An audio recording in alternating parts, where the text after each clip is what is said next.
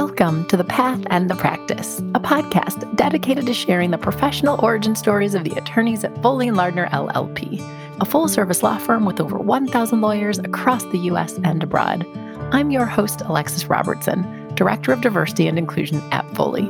In each episode of this podcast, you'll hear me in conversation with a different Foley attorney. You'll learn about each guest's unique background, path to law school, and path to Foley & Lardner.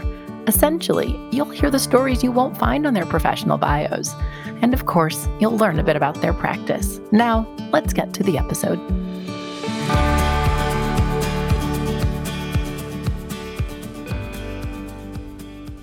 This episode features a conversation with Eric Williams. Eric is a brand new attorney, a first-year litigation associate in Foley's Houston office, and in this discussion, Eric reflects on growing up in Houston, Texas, attending the University of Houston for undergrad, and earning his JD from South Texas College of Law. But of course, this is the path and the practice, so his journey is not exactly that straightforward. In fact, what you're soon going to learn about Eric is that he worked for over a decade before deciding to attend law school.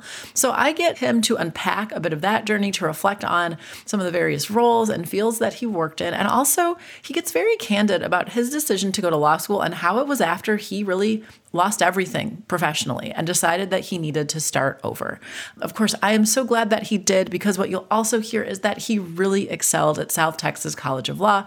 So I get him to share some of his insight and advice to law students and how they too can be successful in law school. And of course, I get Eric to reflect on why it was he chose litigation. We then end our discussion with Eric providing some wonderful advice on the importance of having an even-keeled approach to law school and to life. I hope you enjoy my conversation with Eric Williams. Eric, welcome to the podcast. I'd like to get started by having you give a brief professional introduction.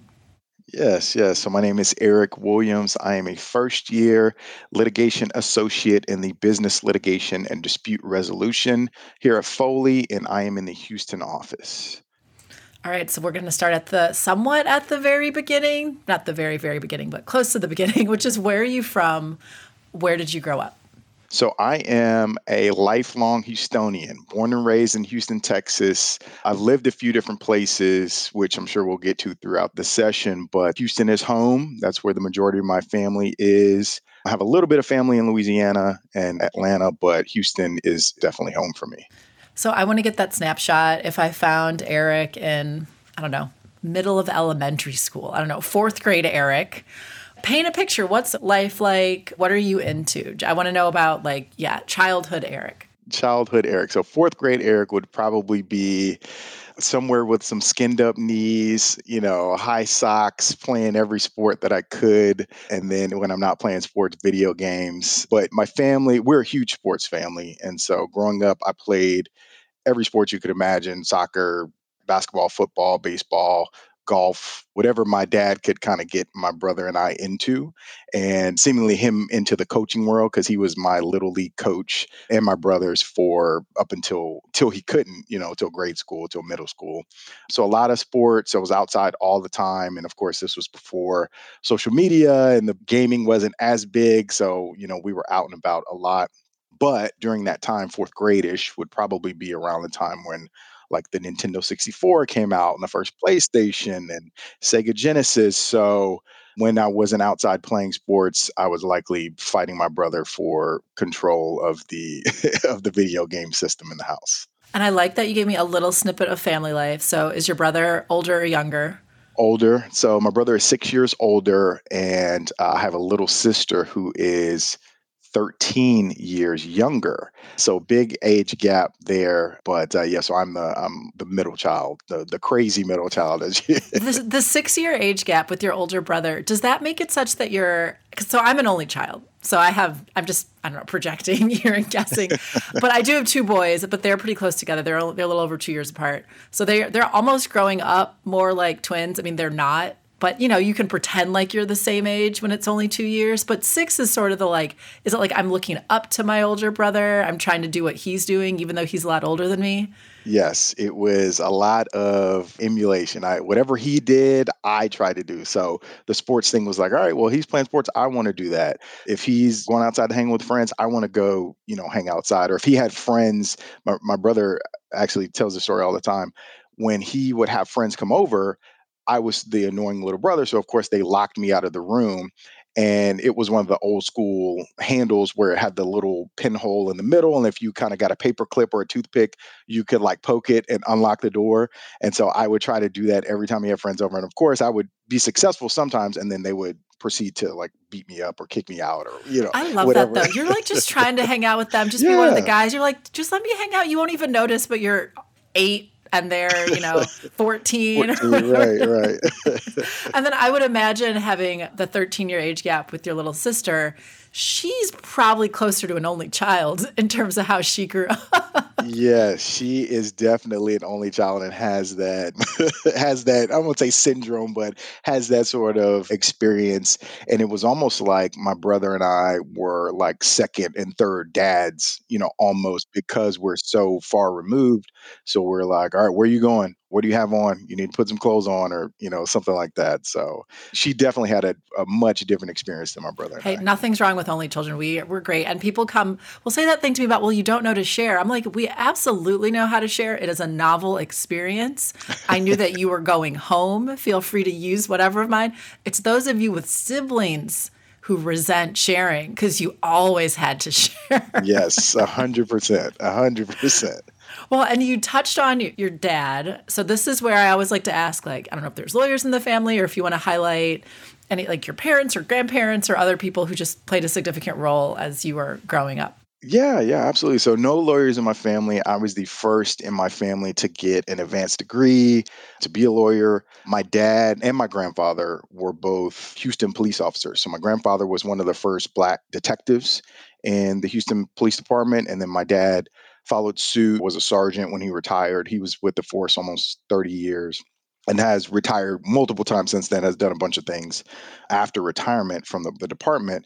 And so the thought was I was going to join the ranks of the police force, and I decided obviously not to do that. So my dad was a longtime police officer. My mother, kind of did a little bit of everything, but she's been a real estate agent for probably the last, I would say, 20 years or so, and enjoys that, and kind of that's her thing. But now she likes to say that she's retired as well, and she'll sell a house or two when she feels like it.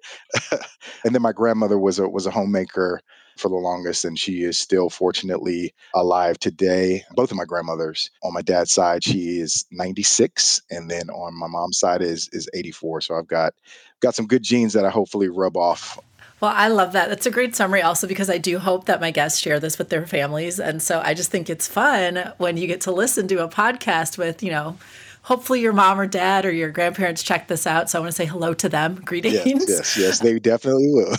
Well, and I don't want to, of course, we can't explore it too much, but I don't want to skirt over what you just said about your grandfather being the first, did you say first Black detective? One of the first. It was a handful of them that started at the academy around the same time. Yeah, so we can only imagine what that experience would be like, what he saw in his time, also what your father saw. And I'm certain you grew up, with an interesting perspective, having close family members that were police officers. And you decided at some point you were going to be one. So maybe we can sort of pick up. I'm not sure if when you were young, you're like, I just assume I'll do what my dad does. But take me to middle school, high school. Is it still Eric I play a lot of sports? Do any other hobbies or part-time jobs perhaps come on the scene? So middle school to high school was Eric, still the sports guy. Started to get into music a little bit more. I played the saxophone in middle school and stopped around high school. And so it was still very much, I would say, sports centered, following my older brother's footsteps. He, at that time, by the time I was in high school, he was in college, and he played football at Texas Christian University. So of course it was like I want to do, I need to put myself in position to go play college football and do that. So it was, a lot of training, a lot of not hanging out on the scene too much. Was really, kind of into school and sports and practice and would come home, but did occasionally have some fun. But high school was very I was a pretty, I would say, well-behaved and mellow high school student. So what was that thought process and next steps? You mentioned playing college football. So is that what you are mostly geared towards as we start getting that junior, senior year of college? And what happened? So where did you go for college and what was that process like for you? Yeah. So everything was kind of working towards that end goal. And so junior, senior year, and of course being in Texas, Texas football is king. I was That going to is, say, I've seen yeah, a few shows, a few movies. This Midwesterner doesn't have the same point, but I hear it's intense, serious. It is something that is communities focus on. it is. Yeah. It is. It is. Even in Yeah, high that's school, even at the high school level, which so the folks from Texas are like, obviously Alexis, but for some of the rest of us, we're like, oh, that's interesting. Yeah, no, the high school stadiums seat like 10,000 people, and Wow. the smaller towns will shut down and everybody goes to the games. But being in Houston, a ton of people, but we still pack the house every Friday night. So, everything was kind of geared towards that. And so the recruiting and that whole process was pretty interesting. But I ended up getting hurt a little bit my senior year. And so a lot of the recruiting kind of fizzled out. But I still had that itch because my brother had played, and so I wanted to follow that path. So I ended up at a small school called Mary Hardin Baylor, which is a Division III liberal arts school in Belton, Texas. So that's like in the middle of Central Texas. It is a stark contrast from big metropolitan city of Houston to a very, very small town in Central Texas. But great football program. I'm sure some of the listeners have probably heard about the school, although it's small. So I was there for 2 years. And you have to say, what did you play? Yeah, what was Yeah, your so I position and all was that? at that time I was a receiver. I was a slot receiver, an I'm inside so receiver. proud of myself for even asking. This is a very obvious question to ask, but I think certain listeners have learned Alexis is like, go sports, yay! Go And I will team. stop. I will stop referring to myself in third person now. But it's okay. Go on. Yeah, so play receiver and was able to play for 2 years. And like I said earlier, the program was very successful. And so we went to the national championship my sophomore year, got to play on ESPN and travel and do that thing. But decided that the small town life and, just the football aspect of it, I guess I wasn't in sync after my sophomore year. So I ended up taking a short sabbatical to New York. My brother was living there at the time, and I kind of parlayed a summer internship at Clear Channel Radio to staying there a little bit longer and getting that whole experience, and spent my 21st birthday in New York and just kind of living the life. And I wanted to ultimately stay there, and transfer schools, but super expensive, as you know. And I was in, kind of late in the transfer process, and it just, the So timing did the didn't work out. internship turn into a job for a little bit? A little bit. So I was working in the sales office of Clear Channel Radio. So the studio itself is with Z100. So the studio is in Jersey City, but the actual sales office is in Manhattan. So I was traveling to Manhattan every day, riding the train, doing the New York thing. But just timing didn't work out, and so decided to come back home. I was getting a little homesick, and I transferred to the University of Houston, and so that's where I ultimately finished out. Was at U of H. Yeah. Okay. I was curious. We don't have time to go too into it because, Eric, I haven't said this yet for listeners. We have some ground to cover with you because even though you just started at Foley, I don't think even a month ago, you lived a life before going to law school, and we definitely want to talk about that. But I am curious. I'm just guessing going, like you said, to a much smaller town after having lived in Houston was an adjustment in a variety of ways. And also, I've had a number of Foley attorneys on who are college athletes. And it is just incredibly demanding to do school and all of the practices and everything else. So I imagine that was the same for you too. It is. It's a huge commitment, and I think if you don't have the end goal, hey, I'm going to NFL, or I want to pursue this, and you don't have that burning passion, it gets very daunting and hard to kind of keep up with, for sure. So when you transferred to the University of Houston, did you have the opportunity to continue playing football, or did that require? Okay, go on. Yeah. Yeah. So it wasn't, I wasn't on scholarship or anything. So, tried to walk on and have that experience, which was fun. But I quickly realized, like, hey, you're not going to the NFL. It's, you need to focus on school and kind of go that route, which I was perfectly fine with. Yep. And what was your major? What was the focus? I was a business marketing major. Business Okay. marketing. So And nothing to you'd do mentioned with the law. Clear Channel and Right. sales and all Yeah. that. Had that been your focus as your major the entire time, or did you hone in on that at the University of Houston? Yeah, so I was kind of a general non-declared at Mary Hardin Baylor. And then when I went to the University of Houston, I really kind of focused on business. I started working at that time. It was into my junior years when I started work. I was working full time and going to school full Wow. time. Okay. Yeah. And so, And were you still playing football at that point? no, no, that was Okay. the You departure. indicated you changed your. I was like, wait, what? So just working full time and just going to school. One of those alone is but is plenty. So I can imagine that was challenging, and you had to be judicious with your time. It was, and that's kind of my personality. I tend to do a lot of everything.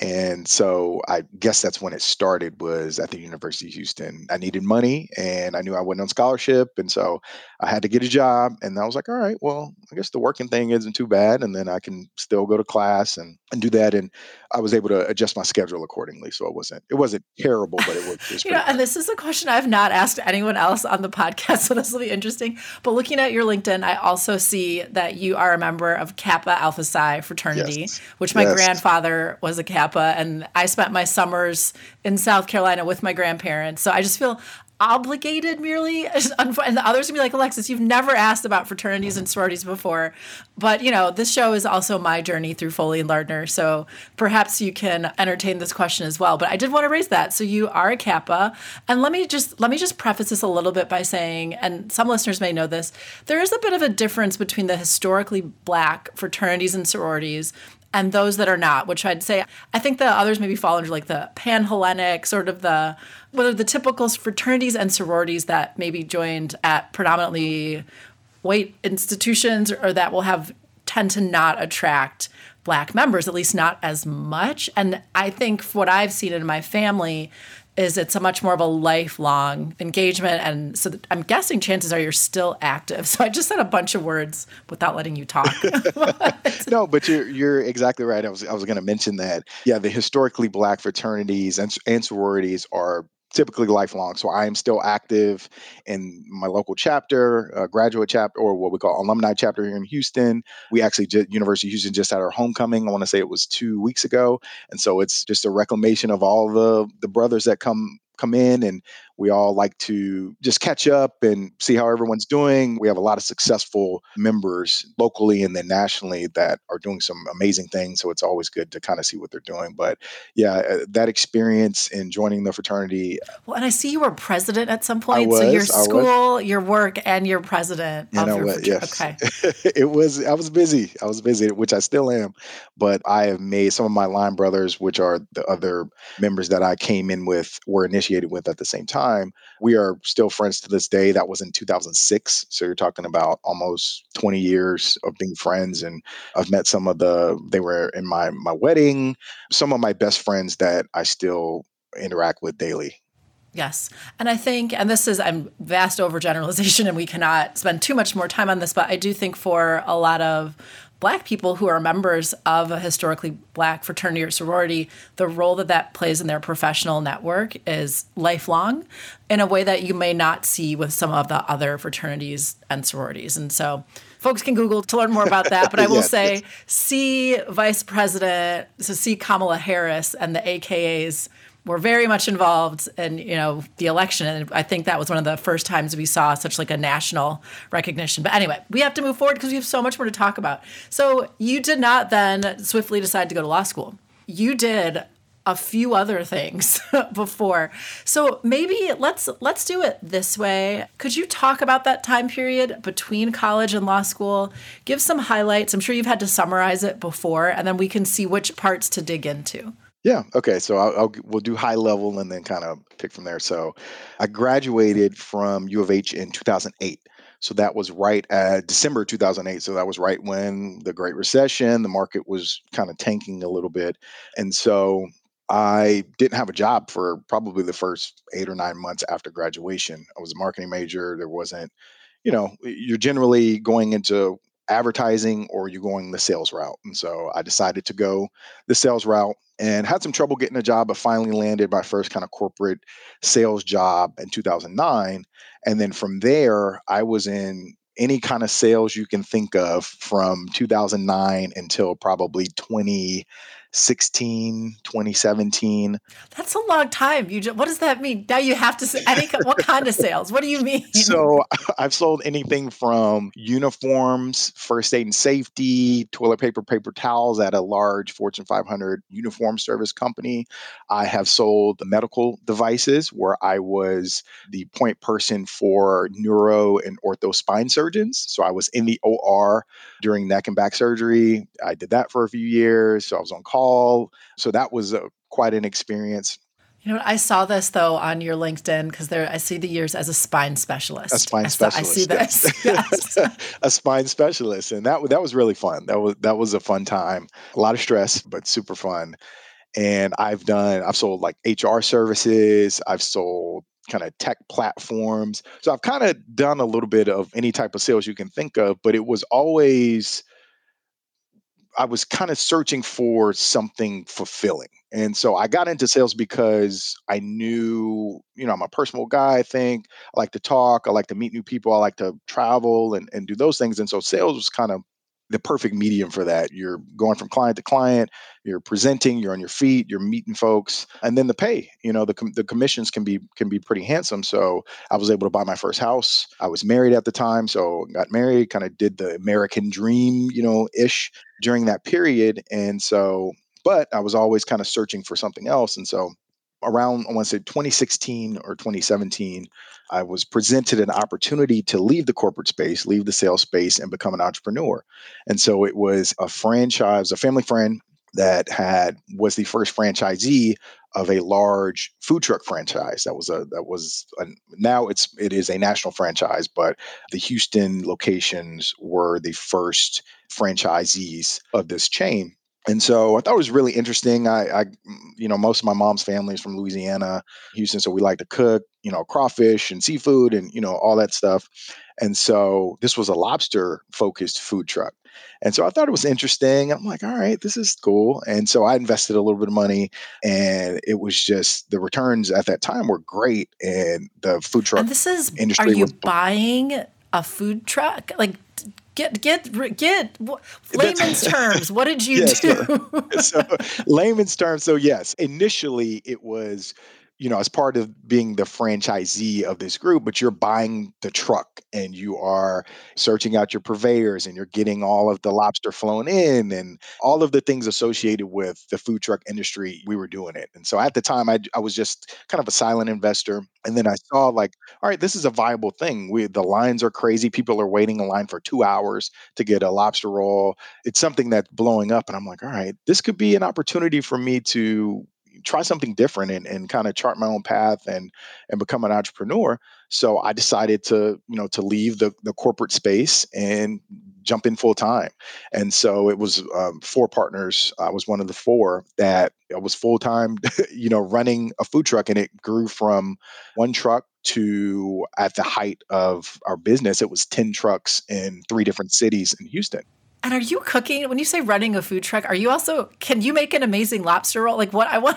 I can make an amazing lobster roll. I can make, lobster tacos. I can do a little bit of everything, but we weren't on the trucks day to day. But if we had a large event or we were short staffed, I could jump in. And, if you think about it, everything that is great and bad with a restaurant, a food truck is just amplified times 10 because it's just a rolling restaurant. So, yep. Although I'm already seeing how you've had some great experience coming into a large law firm. There's so many things that I'm like, that translates, whether it be the sales, whether it be all of this. But yes, okay, keep going. So what happens with that? Yeah, so things are good and not, I don't want to kind of dive into the gory details, but ultimately the business kind of floundered for a multitude of reasons. And eventually our franchise license was kind of revoked due to some things. And so I pretty much lost everything. I lost all that I had. You had to start over. Yeah, I had to start over. Yeah, start over. Because I didn't, I left the corporate space. So I had invested pretty much all that I had because I knew this thing could be something great. So yeah, lost pretty much everything I had. At that time, like I said, I was married. About 2 or 3 months after the business kind of floundered, my ex-wife filed for divorce and had to sell my house, and just literally from one instance. It's like a life reset. It is. I was going to say back to zero, but it's not, because you do continue to carry all those experiences with you, but I'm sure at the time that was of little solace when you're like, all right, let's start over. Yeah, it is a jarring experience. I'm sure a lot of your listeners have, gone through similar things, but it is a very jarring experience, life altering. Felt like in an instant. And so, yeah, kind of back to zero for a little bit. I was living with my cousin. I was sleeping on his couch for quite a while trying to figure out the next path. And And so this is around what year are we? Are we like 2019? this is 2018. Yeah, 2018. 2018 Okay. leading into 2019. And so I had just gotten a sales job just to kind of make ends meet and put some money in my pocket, but it was something that I wasn't passionate about. Yep. Because you had what, 8 years or so of sales Yeah. to, fall So back it's on? it's pretty Yeah. easy to get a sales job, but I knew I wasn't passionate about it. Like, hey, just need to make some money, put some food on my table, figure out my next move, and still going through the legal ramifications of a business falling out with creditors and and a divorce and kind of navigating that space and didn't like I said didn't have any lawyers in my family. I had some friends, some fraternity brothers and things that and folks that were lawyers, but didn't have the funds to retain an attorney and fight lawsuits and all of that stuff. So was really kind of lost. And it was I remember it very distinctly. I was laying in bed, and by that time I'd upgraded from the couch to a bed, at at my cousin's house. But I was laying in bed and just thoughts racing through your head about, all right, well, I got this email and this is happening and what am I going to do with this? And at the time we were trying to short sell the house and it had been on the market for a year and I'm still paying a mortgage and it's just all of these thoughts. And I was like, you know what? I feel very overwhelmed. I feel like I don't know what to do. I don't know who to turn to. I don't know. Like I felt very vulnerable in that space. And something just clicked like, well, how do you get out of this? How do you protect yourself? How do you inform yourself? And the thought was like, well, law school, like all of these things connected. I need a lawyer for. I need a lawyer. I need a business lawyer. I Yeah. need a What if family I lawyer. was what if I Right. was a lawyer? What if I was a Why lawyer? couldn't I be a lawyer? Yeah. And so the wheel started turning like, all right, well, I'll at least be educated and be able to protect myself or to navigate this space or to protect my family or to protect other folks who they don't have to go through this. And so that was kind of the impetus of me going to law school. And the next day, I ordered an LSAT book on Amazon, like sight unseen. Didn't know about registration for the LSAT. Didn't know what the process is. Right. At least I'm gonna have to study for it. We Yeah, know I'm I'm gonna have not. to let's figure out how to study for it. Yeah, I'll do that and started googling and what are the local law schools and all that. But that really started that process. And so I was able to after work come and work in the LSAT workbook, the little prep book, and then I started figuring out, all right, well, I have to register for the LSAT. I have to do this. And so the thought was, okay, if I can take the LSAT and do well, I'll apply to law school and we'll kind of see how that goes. And then if I get accepted, okay, then we'll see, maybe I'll go. Maybe I'll go. Let's just see what happens. And took the LSAT and I studied for maybe 6 weeks. It was literally like I registered on the very last day. It was very an expedited process, but scored pretty well. And I was like, all right, well, this could be a real thing. Started applying to schools and accepted into pretty much every school that I applied to. Got waitlisted on a few. I got waitlisted by my alma mater. That kind of that still That burn stung that probably. still yeah, it still burns to this day, but it's all right. And got accepted. And I'm like, all right, well, if you're gonna do it, let's do it. And I jumped in, full time, quit my job, and was like, all right, we're going Right. to law So school. where did you go for law school? I went to South Texas College of Law here in Houston, so it's right in the middle of downtown Houston. Tell me a little bit about the school and why, because you said you got into a number of schools. What caused you to choose South Texas College of Law? So yeah, so South Texas has a special place in my heart and will always have a special place in my heart. It's a small private law school. It is geared towards diverse students. It's geared towards second career. We have a huge part-time program.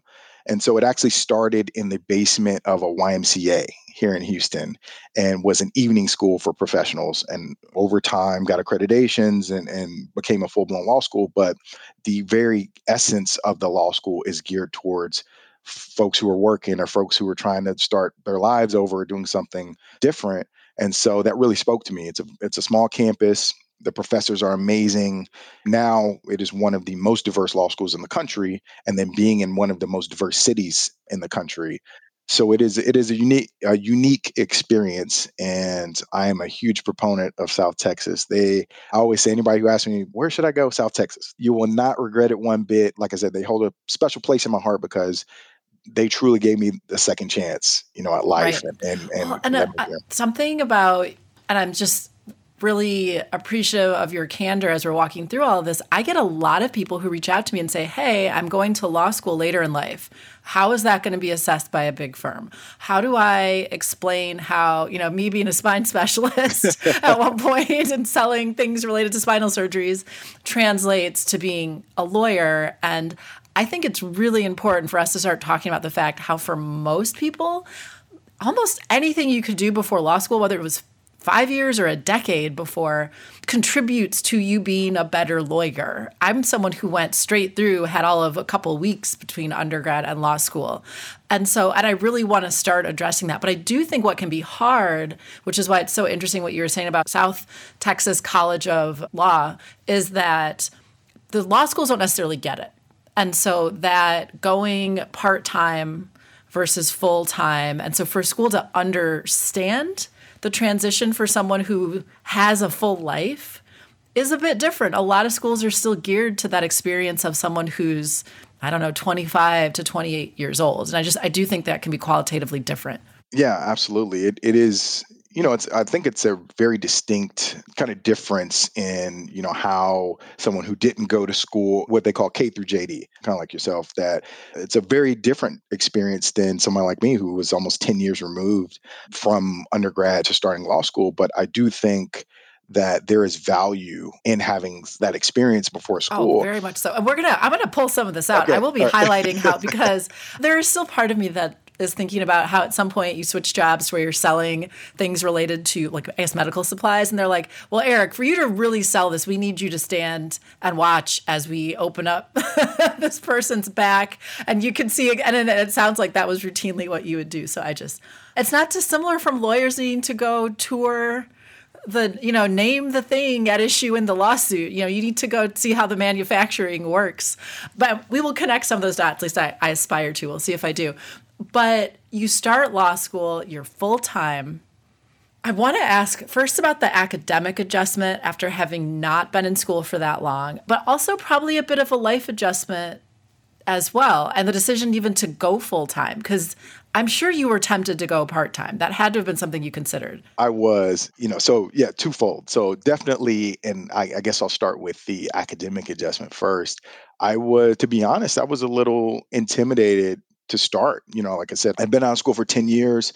I'm like, man, these are like 24, 25-year-olds. They're, straight off of undergrad. They have their study habits down. They know how to, study, and they're routinely in the library and all of that stuff. And was a little bit intimidated, like, can I do this? Am I going to be able to keep up with these young, brilliant minds?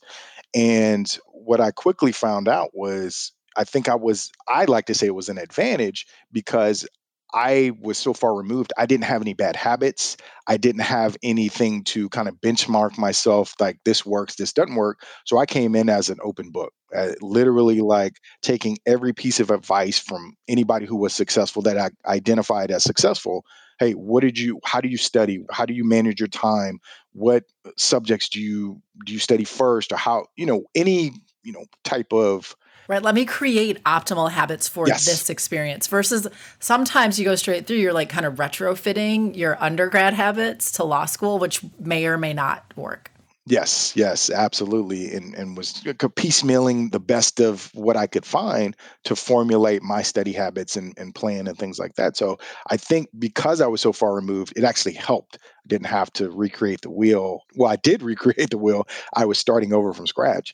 I think that lent to my benefit because I was able to, to do well. And we'll probably talk about that here in a second. Yeah, I was gonna say, let me let listeners know in case they're curious, because I get it. It was intimidating. It's a tough time in your life for sure. But you did pretty well. I feel like being the valedictorian and graduating summa and all that is indicative of doing well. So you did figure it out. And I'm curious, because you're not super removed from the experience. You graduated not that long ago. Do you have any general like law school tips or things that were really important to you that you think contributed to your success, your academic success? Absolutely. A couple. So the first thing was I approached law school and I would implore your law students that are listening to treat it like a job because it is. This is a professional school, or law school is a professional school. And so having fun and going to the socials and meeting people and making friends, that is all a part of the experience, but you are there for a professional degree. And so I treated it like a job, literally woke up same time every day, had a routine, and I was there probably a little bit too much. I was like breakfast, lunch, dinner into late night snack every day, but it was, I think, the difference between myself and some of my colleagues in that I really approached it. I took a workmanlike approach to it and didn't deviate from that schedule as much as I could. Life kind of gets in the way and you have to make adjustments, but treated it like a job.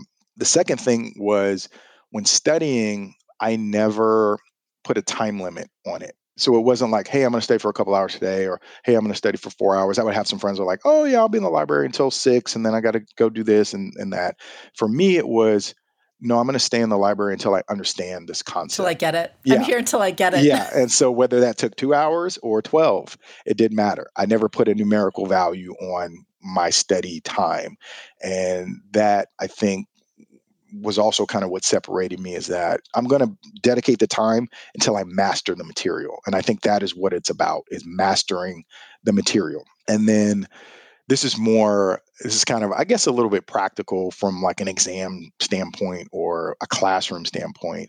Everybody thinks you go to law school to argue your point, and I want to get my point across, and I'm going to be the contra argument here, and I'm going to be devil's advocate and all that. But in reality, when you're in school, law school is a completely different animal from the practice of law. So when you're in school, and especially when you're in a particular class, whether it's torts or contracts or civil procedure, you live in the world of your professor. So if Professor Smith says that this is what this means, in that That's what it world, means. that's what it means. That is It, such it, it, amazing advice. That is what it means. that is what it means. And it doesn't mean, so if he says 2 + 2 is 5, in that class, 2 + 2 is 5. That's what you're writing on your exam. That is Yep. what you write on your exam. And I really took that to heart from the first semester. It's like, all right, whatever my professor says to me, I'm going to give it back to them verbatim.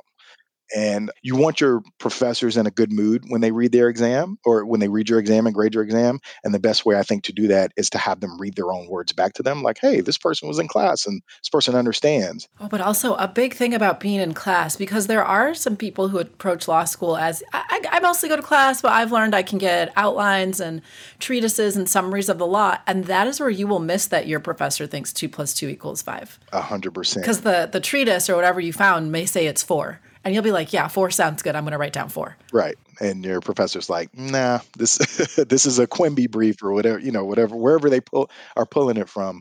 And yes, that will be the last thing, is go to And class. I do really want to highlight what you said about, my goal wasn't, because I think generally law school is pretty daunting. So the goal for many is comprehension. You're like, if I can just comprehend this, I'll be okay. Or you're just like, even that's going to be hard for me. But I do think setting your goal at mastery is next level, and does mean even if you don't hit it, you're probably going to shoot past comprehension.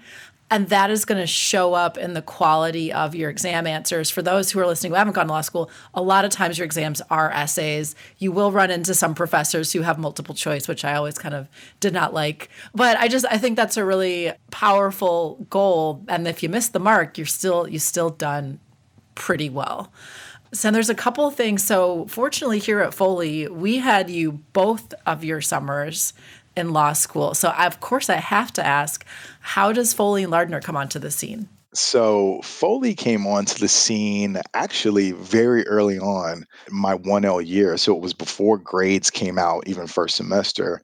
There was a first look, or recruiting event at the school, and all the firms that are in town set up, and you're doing the meet and greet. And it was one particular attorney that was there that I kind of really resonated with. We both had played football, and we really kind of hit it off. And I was like, all right, this person is pretty normal. He's, you hear all these stories Wait, like, can we share who this person is? yes, well, he's not, unfortunately not at the firm anymore. Oh, okay. So Okay. Well, I maybe don't, we won't we then, but won't that's then, fine. but unfortunately it was very He was a recently. great ambassador. He He would, knows who he is. Thank yes, you. he does. So, it was like, hey, this guy's normal. He's cool. And you hear the horror stories of big law, and we're like, oh, it's so cutthroat, and these people are unhelpful, and they really don't, they just want to bring you in so they can work you to death, and then they kind of spit you out. But I didn't get that vibe, for lack of a better term. I didn't get that sense from him. And so it was kind of like, all right, well, Foley seems like they're genuine people. And I went around to all the other tables, and I didn't have that same interaction. So Foley was kind of all in the back of my mind, like, all right, we'll see how it goes. Which, by the way, we don't talk about this enough because law students are constantly trying to assess law firms. So much of it is this feeling you get from the people you meet from the firm. So, of course, read the websites, read the rankings, but a lot of what attracts people to a given firm is they connected with somebody at something. Yes, 100%. I think that is the crux of any type of recruiting or coming to a large firm, is the people. And you hear that a lot. I interviewed with what I thought was every firm in the city, and you hear, oh, we are collegial and we have a great culture. And it sounds good in theory, but when you start meeting people and you realize, like, I don't think I'm gonna. Yeah, like I didn't Yeah, feel like I connected with them, yeah, or I didn't. They were cool, but I just didn't. yeah, like, I don't it's not, know. not my cup of Yeah, tea. And yeah. every person I met at Foley after that particular individual, I got the same feeling, like, oh man, I say that a lot, but they're normal. Like, they Right, We're just we're great lawyers and we're regular folk. I mean, regular it's folk, almost. down to earth, can have a conversation, and it's not forced. It's very organic and genuine. And now being in the firm, that is firm wide. That's every office. That's every lawyer that I've met is just good folk.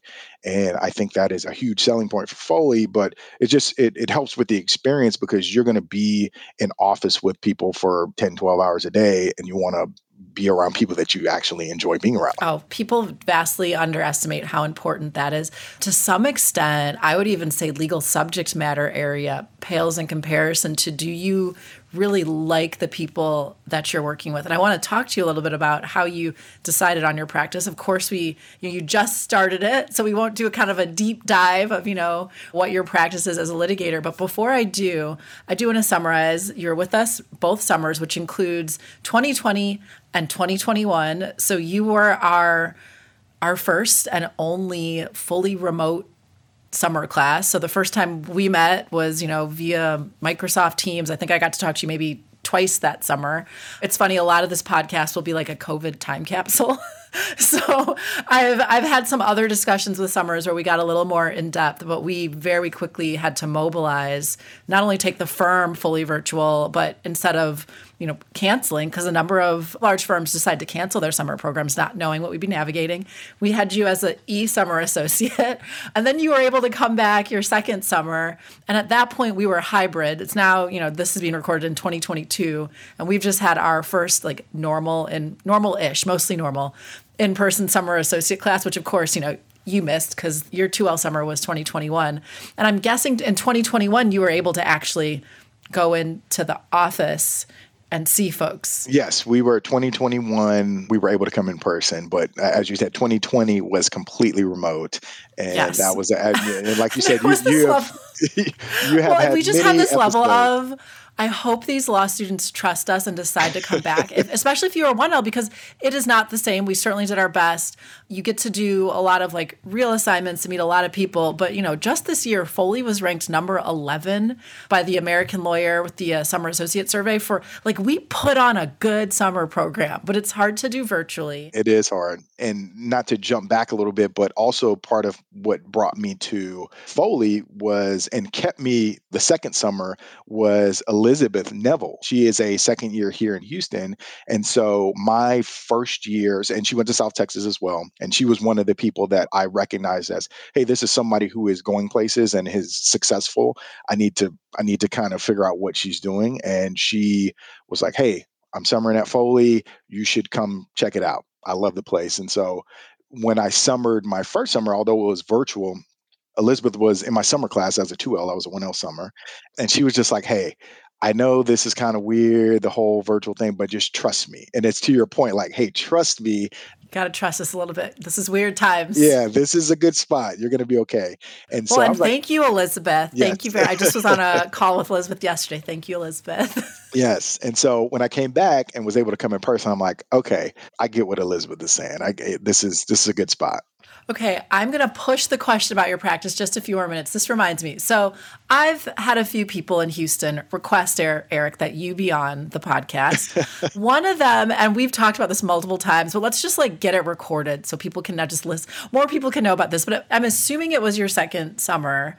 There was an event that was in the Houston office, and you were able to apply some of your culinary expertise, which did make you a little bit Houston office famous. So could you just say what that was and how you contributed? Yeah, and it actually happened again this summer as well. Oh, of course. Okay, yes. So Talk I think about it's going to it. be a recurring thing. Yeah, so the second summer, I guess we were trying to figure out the summer program coordinators were trying to figure out, hey, we want to do like a relaxed event where we bring in crawfish or we, bring in some food and we just kind of hang out, nothing too formal.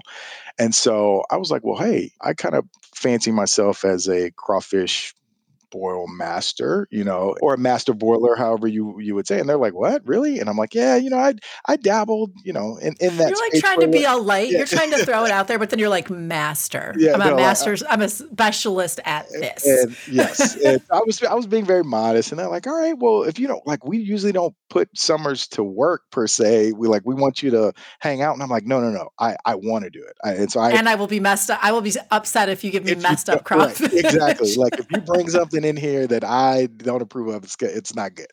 And so they were like, all right. So I pushed the envelope and was like, look, I have all the equipment. I'm going to do it. Like, don't worry about me. This is something I enjoy. And so I boiled probably, I want to say it was over 100, 150 pounds of crawfish with help from V Tran, who is a senior associate here in Houston, and her husband. And so we had a big crawfish boil and it was a hit. And there were some skeptics at first. They were like, oh, well, we'll see You're how like, you I don't know boil. about this. Yeah, I don't know. A summer boiling crawfish. Okay. And after the event, everybody was like, Eric, that is some of the best crawfish I've ever had in my life. And I'm like, all right, I tried to tell you, And Okay, so, so you had a repeat performance this year, yes, I had a which repeat nobody performance. told me about. I'm Yeah. going to set aside my hurt at not getting invited. I expect to hear about it next year. But Yes. I think that's amazing, and it certainly left an impression. In addition to you're now exhibiting just how like wildly smart and poised and all of that you are. I think that really sealed it. The Houston office is a huge fan of Eric Williams. But now let's talk a bit about, so what's your practice area and how did you decide? Given your background, I could have seen you being interested in transactional That as well. and so that's what I was going to say. So I'm in the business litigation and dispute resolution, which is just the general litigation group. So I've been here for a month. I've already worked on a few matters in L&E space, in the energy space, in the general commercial space. So it's kind of just a general litigation group, which I actually am okay with. I like to experience a lot of different things, as you can tell from my background. So I think it kind of fits with my personality and how I want to manage my practice. But to your point, yeah, I think early on the thought was, hey, you've got a business degree, you've owned a business before, you've how organizations work and are formed and dissolved and those things. But I think what drove me to litigation was it's twofold. When you're in trial or when you're gearing up for trial, it's almost like analogous to sports. All of the prep for a case and depots and all of that's all practice, and you're grinding your teeth, you're cutting your teeth, and then the trial is the game. And so I really liked that aspect of it. I'm super competitive, and not saying that the transactional space is not, but I would say it's more collaborative because you're trying to get the deal done or the merger or whatever have you. And so I think that piece of it lent itself to litigation. And then I like to think of litigation as like, I really like puzzles. And so it's a puzzle. It's like formulating a puzzle. And so a client will come in and say, I have this issue, help. I need your help, whether it's I got sued or I need to sue someone or whatever have you. And as I found out throughout my summers and already here, there is never going to be anything that is like directly on point with their issue, like ever. Right. You don't go to outside counsel. You don't go to a big firm if it is a slam dunk simple thing. Usually no one wants to pay big law rates for the like, this is super easy. No, Hook it's it going to be up and right. complex. Yeah, Yeah. so the complexity I really like, and I liken it to a puzzle. And so because there's nothing on point, you're like, all right, well, I've got to pull case law from this case and make an argument for here, and I've got to pull these pieces of this deposition and this expert testimony, and you're creating this puzzle from so many different things and presenting it to a judge or a jury saying, hey, I know this doesn't seem analogous, but let me tell you why. And let me tell you why I should win versus opposing counsel. And I really like that piece of it. It is very challenging. It's already fulfilling to me. I've been here a month, but I've like come to work like super smiley every day. Oh, I It's love so that. good. I'm here early, staying late, and I really, really enjoy. And do you feel, I know what the answer has to be, but I'll ask it open-ended. I won't ask it in a leading way. But do you feel that your many experiences prior to law school are applicable? And if so, how are you starting to see that translate? And by the way, this is for all the law students that are like, I've gone to law school later. I'm a little concerned about how this works. Yeah, absolutely. I think from a practical standpoint, from managing stress, it definitely, from life experience to working, I've known real stress. And so when it's like I get a project and there's a tight deadline, I'm not freaking out. It's like, all right, when is it? Yeah, let me, when is it due? All right, let me backdate it. Here's what I got to do. And I find myself very calm in stressful situations. So from a practical standpoint, I think that life experience has lent itself to being applicable from a practical Very much standpoint. so. Well, I think sales is a wonderful background, by the way. So people forget this, but law firms are also in the business of sales. When you're a partner with a lot of clients, that's a big aspect of how they got those clients. We don't say it that way because we're in the prestigious, esteemed practice of the law, but that is what it is at a certain point. Yeah, 100%. And there's an old adage that people don't buy products, they buy people. They buy your personality, they buy your ability to relate to them, they buy your ability to think of issues before they think of them, And how you make them feel and how as you well, make because that there's a million lawyers who can right. draft stuff, but they like the unique attributes that make you you. Right, right. So I think yeah, definitely sales is I think going to become very beneficial to me when I progress in my career and start bringing in clients and things. But for other first years, for law students who are in law school or students that are thinking of going to law school, it's a people business. And I look at my partners and senior associates that I work under as my clients. So although I'm not bringing in outside clients into the firm, they're my clients. And so from a sales aspect, from a customer service standpoint, from a work product standpoint, they are my target audience. And so I want to make sure that they want to keep working with me and come back to me and that. So it's still a sales aspect, even though I'm not bringing in clients. Yeah. Absolutely. So, Eric, before I ask you my final questions, I do just want to say, and I want to thank you so much for your candor and honesty in this discussion. I hope this doesn't sound horrible, but when we hit the point of your journey where you talked about, I started in this business, it essentially fails, I lose everything. Now that you know what happened next, I think it's different to look back at that time. But as you say that, the business didn't work, and I'm sure it was really hard to navigate through. There's part of me that's like, thank goodness. Because I know that we at Foley, particularly in Houston, are just so happy you're here and, you encountered and managed a lot, but I'm just really grateful that you made it to Foley and Lardner. And, otherwise I might have seen you as I bought a lobster roll at a food truck when I visited Houston, but I like being able to have you as a colleague. But with that, my last couple of questions are, is there anything you haven't had an opportunity to highlight or to say that you'd like to? And then the final substantive question is overarching advice. And you've already given some great advice, but final overarching words of wisdom. Sure. I think we've kind of hit everything that I want to hit. What I will say is that I truly believe I found a long-term home here at Foley. My experience thus far has been nothing short of amazing. And I'm super appreciative of being in this space. And like you said earlier, went through a rough time and went through some storms and was, kind of in a really low place for a while. But I look back on it and I'm thankful. I am actually thankful that it happened, because had it not been for the business failing, I would not be here. And I think And that's there's why. there's gold. I don't know how to describe it. I have bad analogies right now, but just you brought forth things to this experience that I think add to the success you will have, right? Because you've been through those other things. Yes. Yeah. I believe that 100%. And that's why, I wake up every day happy to go to work, because I know it could be bad. It could be much worse, and I could be in a very different place. And so I'm just super thankful. And I thank you for allowing me to share my story and be on here. So I think we've kind of covered everything that I would like to cover. But from just a last point, I will say to law students or those who are thinking to go to law school, that it's a long journey to get to law school, through law school, but it is so worth it. And just stay the course. There are going to be some days when great things happen, and there are going to be some days when there are going to be some unfortunate things that happen.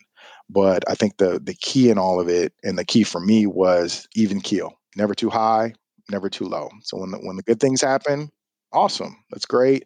What's next? When the bad things happen, okay, how do I reset, or how do I move forward? And I think ultimately life is going to keep moving no matter what.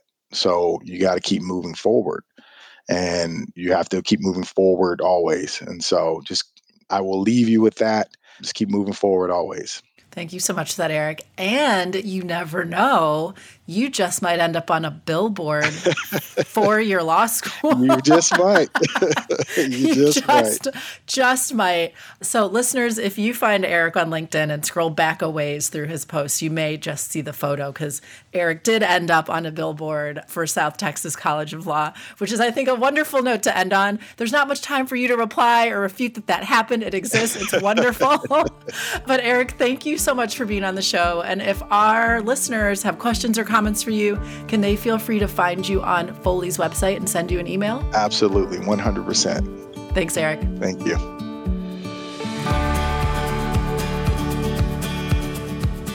Thank you for listening to The Path and the Practice. I hope you enjoyed the conversation and join us again next time. And if you did enjoy it, please share it, subscribe, and leave us a review, as your feedback on the podcast is important to us. Also, please note that this podcast may be considered attorney advertising and is made available by Foley & Lardner, LLP for informational purposes only. This podcast does not create an attorney-client relationship. Any opinions expressed herein do not necessarily reflect the views of Foley & Lardner, LLP, its partners, or its clients. Additionally, this podcast is not meant to convey the firm's legal position on behalf of any client, nor is it intended to convey specific legal advice.